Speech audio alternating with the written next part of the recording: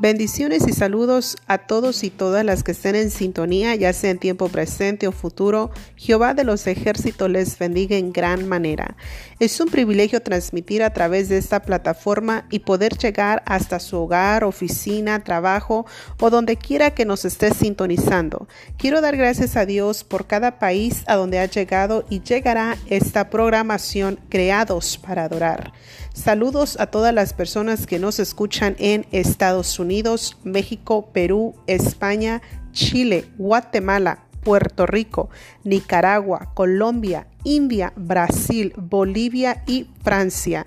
Dios bendiga a todas las naciones. Búsquenos en todas las plataformas digitales de radio como Creados para Adorar, porque para esto hemos sido creados.